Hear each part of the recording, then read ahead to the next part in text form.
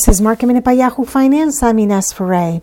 The 10-year Treasury yield rose to a one-year high of 1.49%, spooking investors, creating the sell-off that we're seeing on Wall Street, with the Dow earlier today down about 200 points. Meanwhile, the S&P is down about 0.8% or about 30 points. The Nasdaq losing the most, down more than 1%, as technology shares are taking it on the chin.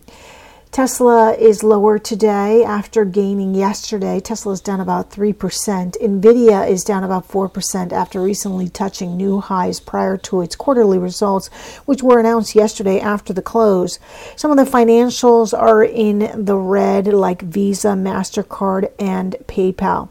Apple is down about 1%, and Boeing, which was the star of the Nasdaq yesterday, today down about 2.5%.